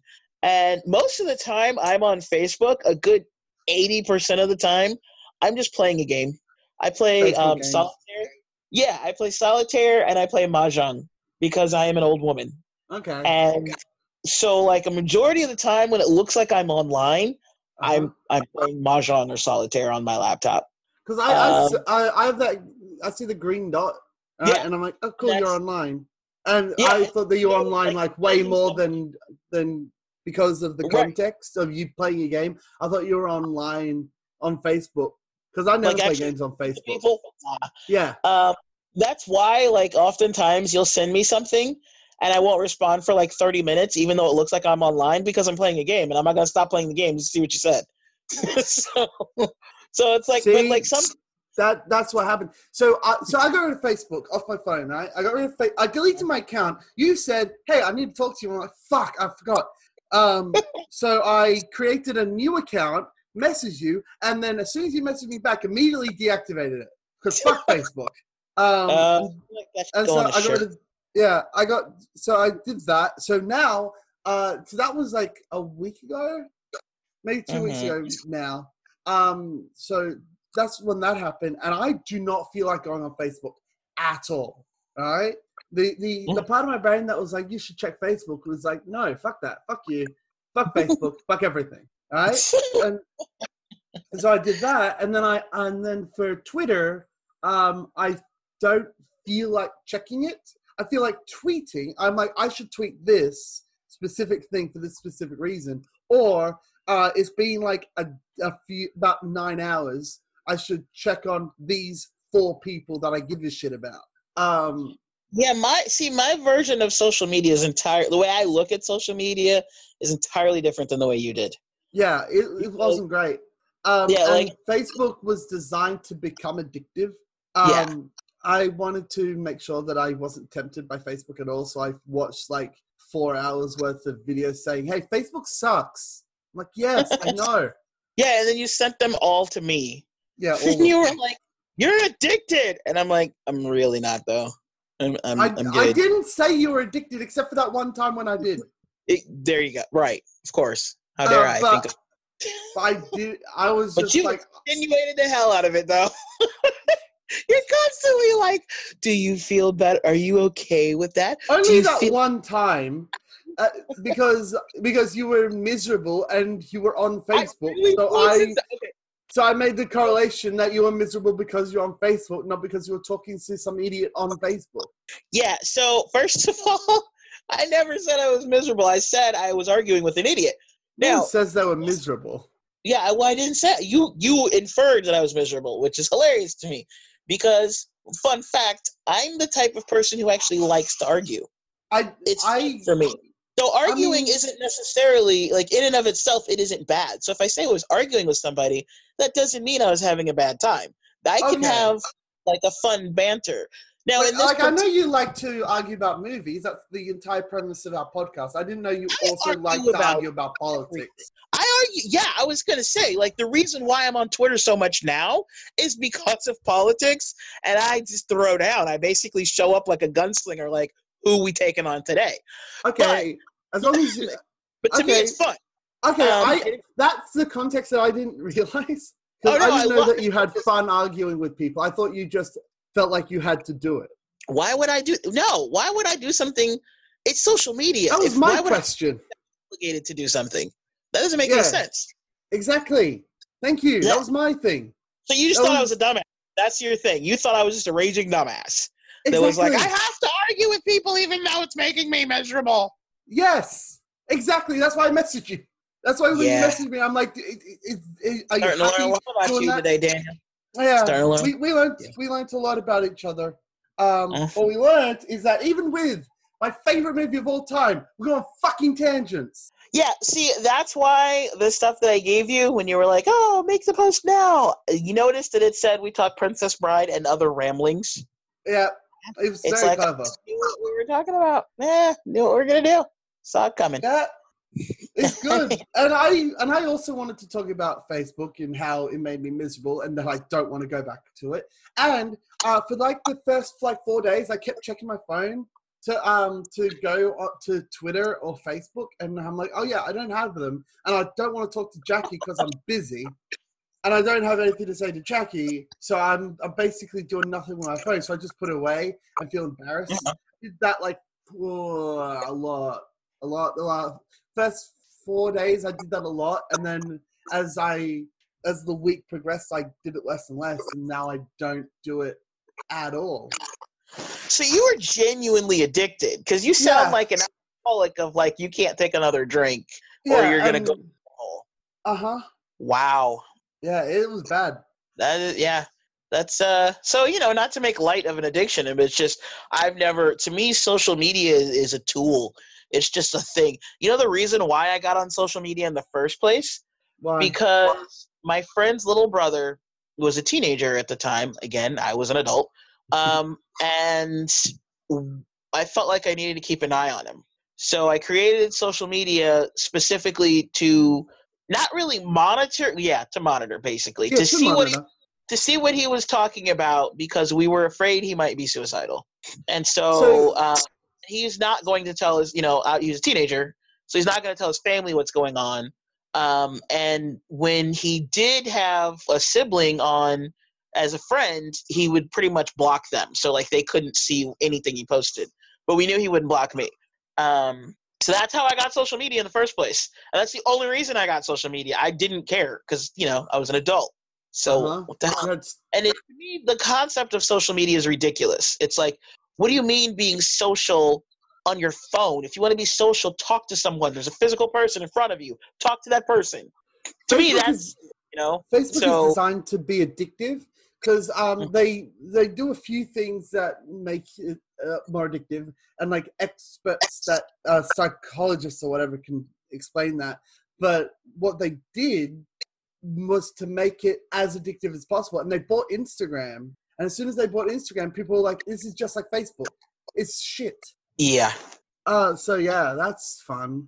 So I got rid off Facebook, and the main thing I was on Facebook for anyway was to like post stuff on movie groups, and and I posted stuff that would get a lot of attention, which is usually negative shit. So I just felt miserable because I was constantly thinking about bad stuff about movies that would get attention on Facebook.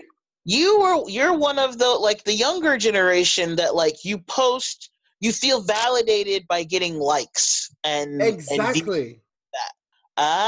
See, I never gave a shit. I don't. Yeah, that's why that's part of the addictive properties of Facebook. People think that. I don't care if somebody likes my shit or not.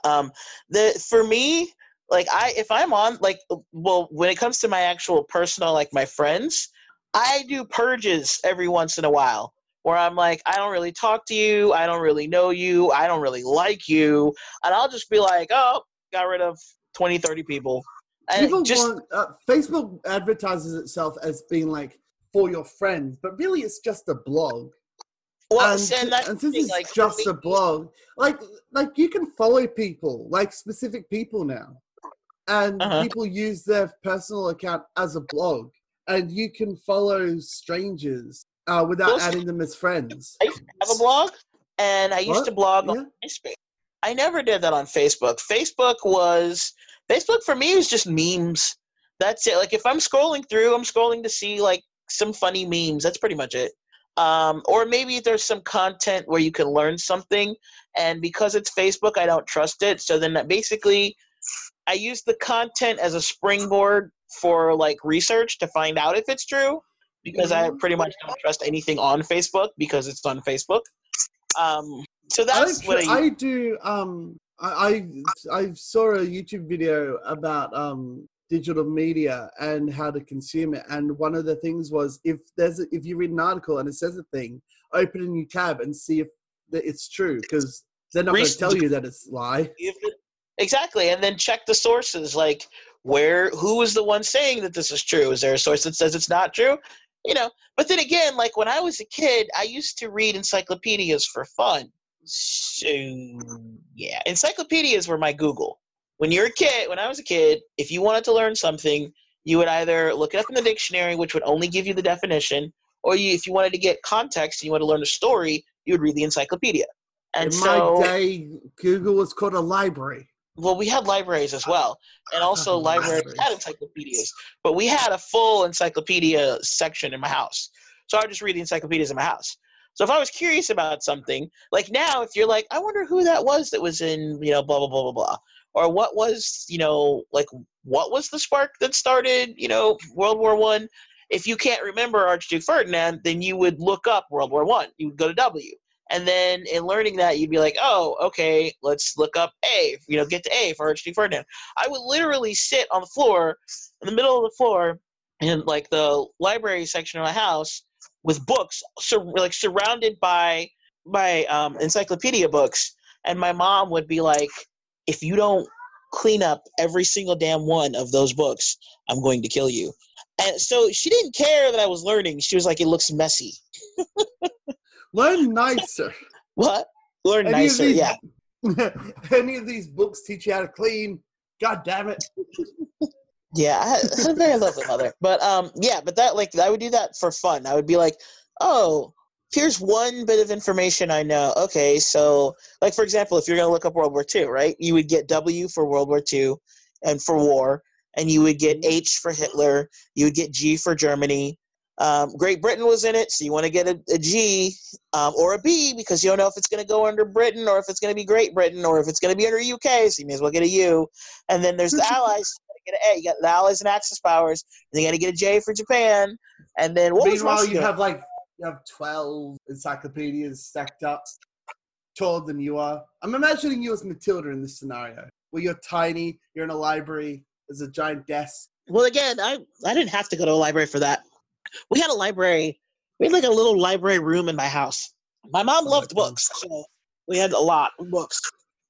I have a lot of books as well. I need to read more, but still, we have a lot of books. Books are really good. They're underrated now that everyone's like, I have Twitter or whatever, or I have these things that I'm consuming with time, and I don't have time to read. I'm like, you have time to search for Facebook for 9 hours. That's another difference with me. Like when I was a kid, my mom taught me how to read when I was like 2. So sorry, I've been coughing. So that by the time I was like 5 or 6, I was able to read at like, I don't know, second grader level. I hadn't started school yet. But I was still reading it very like I had to look at each letter and I would read like the one word. And then I remember the moment that I surpassed that. I was 7 years old. I was standing in a grocery store with my mother, standing in line, and you know how like the tabloids are always on the sides? And I was looking around, reading all the titles, because as a kid, I would read anything, literally like a sign, a cereal box, whatever. If there were words, I would read it. I don't know why. I was just like fascinated with words. And and I remember standing in line and I looked at something and just like an adult, I couldn't wait to I knew that it was like a developmental thing, that it was like a phase and that one day I would be faster. So I was waiting for that moment to kick in when I could just look at a word and know what it meant, look at a word and be able to read it and not have to go not have to look THE and go the. I would be able to just go I could look at a sentence and be like, the brown dog, as opposed to reading like the brown dog. And I was 7, I was looking at something and I glanced at something and looked away and then it clicked. I read that cover. In that quick glance, I was able to read all of the words. I know what that sentence was and I just looked at it. And then it was just like, give me all of the words. I need to read everything. And I read, yes, because it was just like, I finally did it. I can it was almost like I can read, but I could always read, but now I can really read. And so I absorbed all of the things that I could, and I started reading anything and everything, and I became a pretty fast reader. And so if you're talking 300-400 pages, well, I'll say 200-300 pages I can read in one day easily. That's not difficult. And so I would talk to coworkers and I'd be like, oh yeah, they'd be like, what'd you do over the weekend? Which weekend for servers, I'm a server. For servers, the weekend's like Monday, Tuesday. It's not Friday, Saturday, or Saturday, Sunday.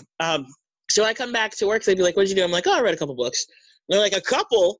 I'm like, well, yeah, 3. And they're like, what? Because in my defense, one of them would be 200 words. One of them would be 250 words. And then one would be 350 words. So it would take me a full day not words, yeah, pages, sorry. So it would take me a full day to read the bigger one, but And I'm that person who, like, when I was reading the Hunger Games books, I would read like a chapter at a time, like when I was at work, because I was too cheap to buy the book. I don't know why I didn't want to buy it. I refused to pay for Mockingjay, so I would just read it at work. I worked at the airport, and there was a bookstore in the airport. And on break, I would go to the bookstore and read like 1 or 2 chapters, and then just go back to work because I don't know why. I could the book was like $15. I was making plenty of money. I could have easily afforded it, and I was like, no, I don't know why. So that's how I would read the book every day. And then finally, I think somebody lent it to me, and they were like, "How long is this going to take you?" And I'm like, "Well, I'm already like a third of the way in, so not very long." I read that fucker in one day, because I was like reading it, and I get to like with Mockingjay. It's very much like the movie where like not a lot of story happens, but a lot of action happens. So like the story is all in the beginning, and then it's action, and then it just kind of ends, right? And the action starts like when I started getting to the action, which is about halfway through, it's like it just picks up and it just keeps going. So you're like, well, I can't put it down now. And I was like, it's 6:00 in the morning, and I'm like, but I have 1 chapter left. So yeah. And this is how you learned that you didn't need to sleep at night. Pretty much. Sounds amazing. I used to read a lot more than I do now, but I want to get back into reading, because I used to read like not a book a day, but like a book every like 2 days, and I loved reading. And I had a pile of books. I had a pile of books that I wanted to read for that week, and I took like a book to school, and I just read it at school during lunch break. And everyone's like, "What are you reading for?" And I'm like, I care about this book more than you. Yeah, I used to read during recess as well. So for me, I don't know why I was never really big into recess. I would play outside every now and then, but there were like entire grades where at recess I would either go to the art room and draw, or I would go to the library and read. And back then we had book off. I think it's still going on. Book off, or not book off, but yeah. book. You know where you get like yeah. So I got so many pizzas. I got all the pizzas. Like, nice. And it was just like, yeah, it was amazing, because it was like, oh, you just have to read this book. And I was like, all right, whatever. So I would read like 4 books and be like, okay, give me a pizza. I'm in it for the pizza, dude. Well, plus I also like I'm a story person. Mm-hmm. Again, it doesn't matter the content, but here's the thing with me with reading a book: it has to be good, or I'm out, because my ADD will kick in, and I'll be like, I don't remember the last 4 pages I just read. I read them; there were words on them. I don't know what they said, because I tapped out. My brain's like, you don't care about this. Move on. So if it's not good, if it's not a good story, I'm out. So there's some stories that like I wanted to read them over and over again. Like I really loved Pride and Prejudice. Why are we talking about stories? Let's go back to Princess Bride. We've been off Princess Bride for like an hour. This is true, but this is cinematic adventures. That's true. Fine. So bring it to cinema. So Princess Bride is based on a book. We've been talking about books. So let's go back to Princess Bride. There, segues. Okay, so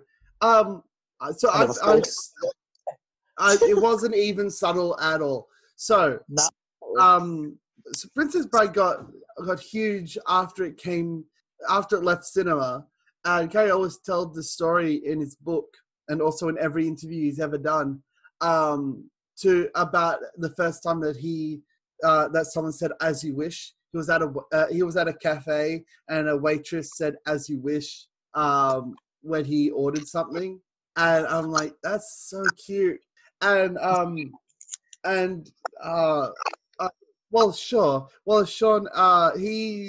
he's like, Cary, when the people say "as you wish to," that's great, because it means that because it's romantic, and they mean that they love you, and it's great. But people say "inconceivable" to me constantly, and that line means that I'm a dumbass. Yep. So he was jealous that Cary's line was like "I love you" instead of his line. He was the hero. I mean, come on.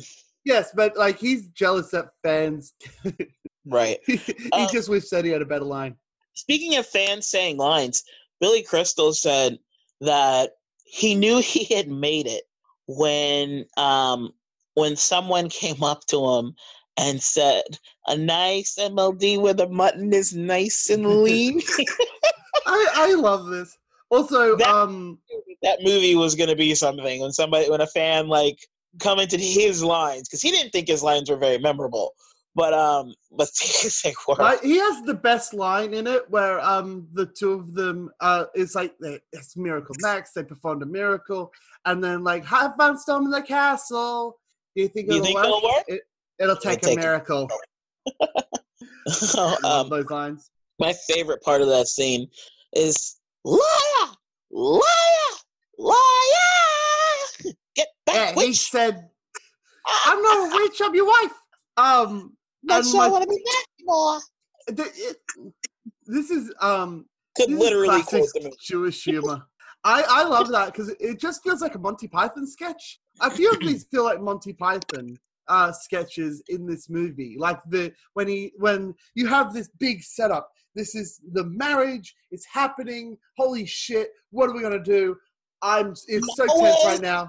And then the guy turns around and it's big and important, and he's like, "Marriage brings us together. That guy is phenomenal. My favorite actress, because I want to know who she is and where she's from, is in Buttercup's Dream, where she's like, "Boo! Boo!" Because that looks like it was so much fun. Because she just is at it. She's instantly memorable. She doesn't even have a name. She's barely real. And then when it turns out that it's a dream, and Fred Savage is like, "Told you so." It's like, "Yes, you're very smart." Shut up. One of my favorite parts of the movie. Yeah. Shut up. I love the grandpa-grandson relationship. It's my favorite part. It's so great. It's my favorite. I love it. Peter Falk was the grandfather. He's the most grumpiest grandfather ever. He's like, he'll just come in and pinch my cheeks. He's like, "No, he won't." And then he immediately does. And the look on Fred Savage's face in that moment, hilarious. Oh, fun times. Which is and then when he starts reading The Princess Bride, and then he's like, "Wait, are you trying to trick me? Is this a kissing book?" It's a kissing book. Oh God, I love this. And the grandson doesn't get a name, but it's clearly William Goldman, because the context of the book is that his father read to him. So they just changed it to his grandfather. So he's playing William Goldman, being read The Princess Bride. Where is his grandfather? Because his mother is the one who brought the grandfather in. And the grandfather said, "I read it to your father. Like my father read it to me when I was sick. I read it to your father when he was sick. And now I'm reading it to you." Well, what happened to Dad? He's dead, isn't he? It's Disney rules. Dad's dead. This wasn't Disney. No, but it's still Disney rules. Disney rules. Actually, by Disney rules, the mother is dead. True, but like one of the parents is dead. We don't want to be like Disney. No, with Disney, it's always the mom. Think about it. All of the princesses, they still have their father, but their mom is dead. No, Bambi, they haven't. Mother, Dumbo almost killed off the mother. It's always the mother. Yeah, I think it's because they wanted the grandfather to be the thing, and in order for that to work, the dad would have to be dead. Yep, that doesn't necessarily. He doesn't have to be dead. Like, he could have been at work. True, but like, come on. He was homesick from school. That's what I thought when I was a kid. I was like, "Oh, his dad must be at work." Yeah. Or maybe he's in the military and he's off fighting someplace. Also, also great news, everyone. There's a Santa Claus in this, so it's around Christmas. Therefore, this is a Christmas movie. No, it isn't. That's the justification for Die Hard. No, the justification for Die Hard is that it takes place at Christmas time, but which also, it does. Die Hard's not a Christmas movie. Let's just start that in the first place. Secondly, the justification people use is the fact that it takes place during Christmas time and that Christmas is part of the plot, which is true, but that doesn't make it a Christmas movie. It's not a Christmas movie. Whenever someone says that Die Hard is their favorite Christmas movie, I always say, "Yeah, Die Hard 2 is better. It's a better Christmas movie." And that just fucks them up. Well, yeah. Because it's clearly a lie, but also... So is Gremlins. Because Gremlins takes place at Christmas. I'd say Gremlins is more a Christmas movie than Die Hard is. Because at least they do a Christmas celebration. The only thing happening in Die Hard was a Christmas party. It technically doesn't happen, like Christmas Day doesn't ever actually happen in Die Hard. That was a Christmas party that took place before Christmas. Gremlins at least actually featured Christmas. The Gremlin was his Christmas present. There's a... Yeah. And this one, we're allowed to wear Christmas shirts, and I was and the thought crossed my mind to wear the shirt from Die Hard. But I'm not going to, because obviously not, because that would be a terrible idea. I mean, if you need a shirt, I could make you a shirt. So that would be great. So Princess Bride, right? Extremely popular, very good. People need to see it. If you haven't seen it because you thought that because the title was weird, literally nobody. Because you thought the title was weird and for girls, then get over it. Yeah, nobody thought that it was the Princess Diaries sequel. Actually, someone from work was. It took 5 minutes for me to realize that they thought that I meant the Princess Diaries instead of the Princess Bride. So at least one person in the entire planet, aside from me, thought that it was the Princess Diaries. No, he thought you were talking about the Princess Diaries, which is kind of like. If you talk about Star Trek, like if I talk about Star Wars and you think about Star Trek, because you're not actually listening to what I'm saying, you're just thinking of that one Star movie. That's the kind of thing that was going on with your coworker. Not was legitimately thinking that it's the sequel. It's very funny. But that's not what I meant. What I meant was that it has Princess and Bride in the title. I am a man. I can never watch this shit because it's a Princess Bride. It's clearly for stupid girls. And I'm like, get over it. Figure it out. Watch good movies. These things and what you just said that make me want to slap you. No, I'm just saying that girls are people stupid. Exactly. That's my point. It's a great movie. Girls have great taste. Everything about that frame of that thought process sucks. And see the Princess Bride, because the Princess Bride is great. And yeah, it might be for girls, or it might not be. I'm not sure who their target audience was, because it's literally for everyone. And even if it was just for girls, who cares? Watch it anyway. It's great. It's clearly not just for girls. It's clearly not just for girls. It's for everyone. As a kid, I thought that it wasn't at all targeted for girls because the one woman in it, is so incredibly stupid. But Cary Elwes is in it. Look at his head. Like the whole thing. It's designed to be sexy. Okay. Like he has that voice, his hair. I'm sorry, what were we? Keep have the context of you were an adult when you saw this, because that's important. Yeah. Yeah. Again, I was 9, so yeah. Also, Andre the Giant is in it. Like, they didn't have to do false perspective. He's really that tall. He really is that huge. Yeah. When it was cold, he put his hand, because his hand is warm, so he put his hand over the head of Robin Wright, and would warm her up like that. Oh God. Did you just call her Bonnie Wright? Yeah, and then I corrected myself. Don't worry about it. I've never heard her called Bonnie Wright before. Like, was that a mess up or is that like a nickname? No, it was a mess up because I think Ginny Weasley is called Bonnie, but it doesn't matter. What matters is that I corrected. I thought that was like a nickname for her or anything. And now she's on House of Cards. Yeah, I was right. That is the name of Ginny's actress. So Robin Wright. There's tons of great stories. So once you see Princess Bride, if you haven't, which you probably have, let's be fair. Yeah, everyone's seen it.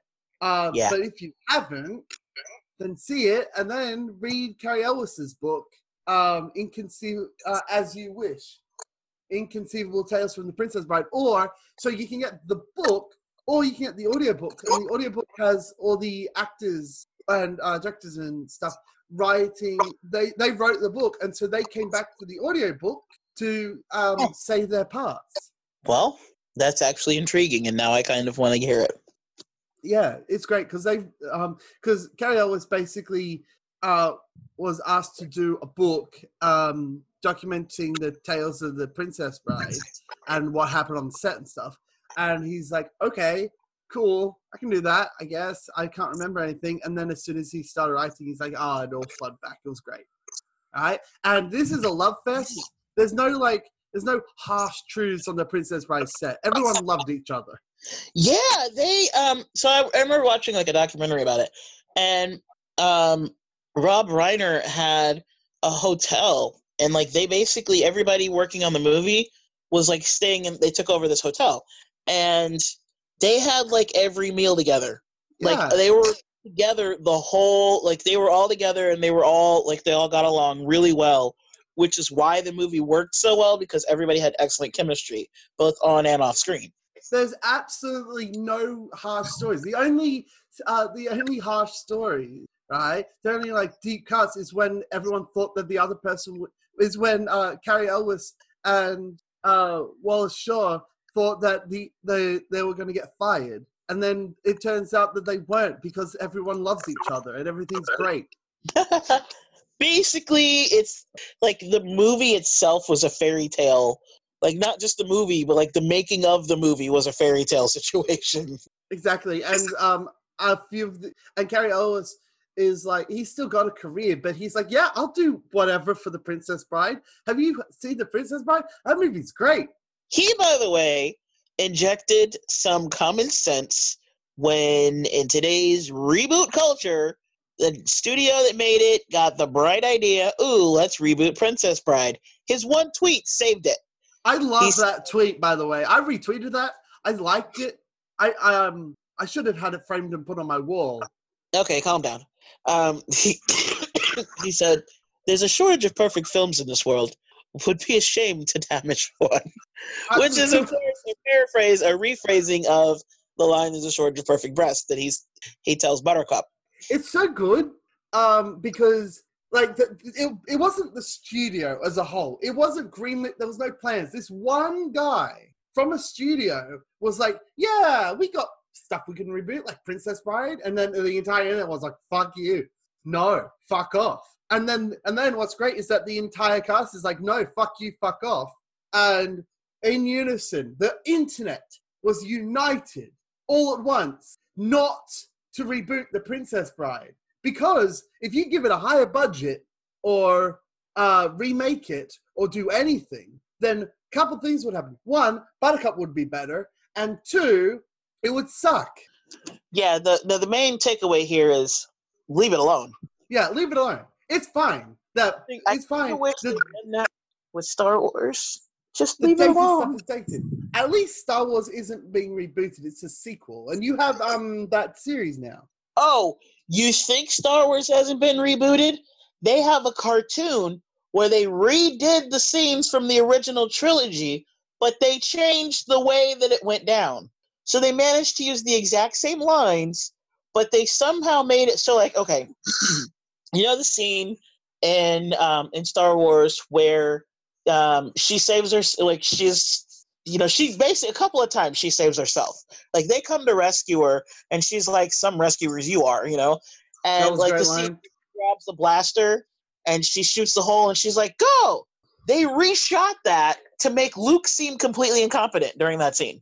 What? Like, why? The original scene, she was already the savior, but the new Lucasfilm redid it, but they made Luke and Han just bumbling idiots. Wait, and what I'm are like, you talking about? There's no reason to do that. There's a cartoon. There's a cartoon. I don't remember the name of it. But they it's canon now. I don't think it is. No, it is, because it's from Disney. Oh, Disney sucks though. Where they redo parts of the movie, but they make it like. And here's the thing: when I saw The Force Awakens, I was like, it's fine. And everybody is like, oh, feminist agenda. I'm like, there's not a feminist agenda. It's just a female character. It's no big deal. And then I saw The Last Jedi, and I'm like, I can kind of see it. But now they're intentionally actually saying, like, no, the Force is female. And they're rewriting what was already done. And in order to make Leia seem even more competent, which she saved herself in the original. And You they can't make you and can't Han just look make the dumb. male characters stupid to make the female That's characters exactly what clever. they did in this cartoon version. That sounds So yeah, annoying. I haven't going seen back, it. I'm probably not going to see it, to be fair. But it we is. can't get into that right now. So let's save that for next week. We'll talk about Disney's Star Wars, right? Yeah, we talk sequels, the sequel trilogy, which Yeah. is only equal double for right now, but Rise of Skywalker comes out in a couple weeks. And we will also talk about our anticipation level for Rise of Skywalker. Oh my And god, how- do I not Oh. give a shit? Yeah, you're not supposed to spoil it, fucker. I just said we'll talk anticipation level, not let's talk anticipation level. But yeah, but like as a teaser, I still don't care about Star Wars, even Oh, so though Really? you made me Really? made me watch all of Star Wars, and then you ended on the prequels. So the question is, will The Force Awakens make me give a shit about Star Wars again? Yes. But the answer is you do care about Star Wars because you gave a Star Wars joke from the prequels, which you claim to hate so much. I do You gave hate them. Reference Star Wars joke. And I like to This- point out that's because you're a Star Wars fan. It's not because I am. I'm definitely not a Star Wars fan. Definitely not. Shut up. I completely Star Wars. believe you. That was entirely believable. Of all of the things that were believable, that's the most believable. All right. That's it. We're leaving.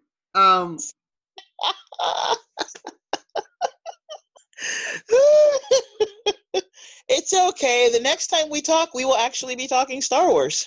Oh, yay. Fun. Anyway, fun.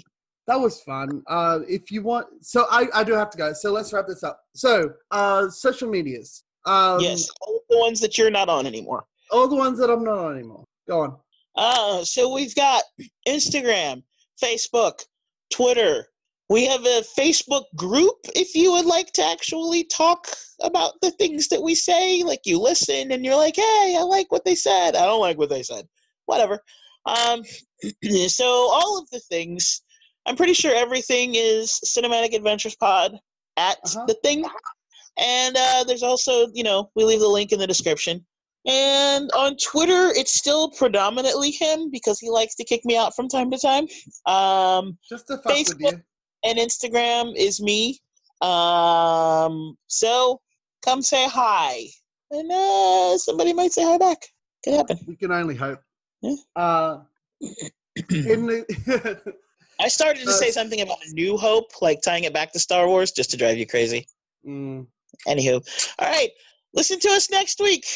Do you think I'll be able? Star Wars. Do you think I'll be able to? Do you think that after this I'd be able to like Star Wars again? Because it'd take a miracle. Bye, guys. Because it would take a miracle. As you wish.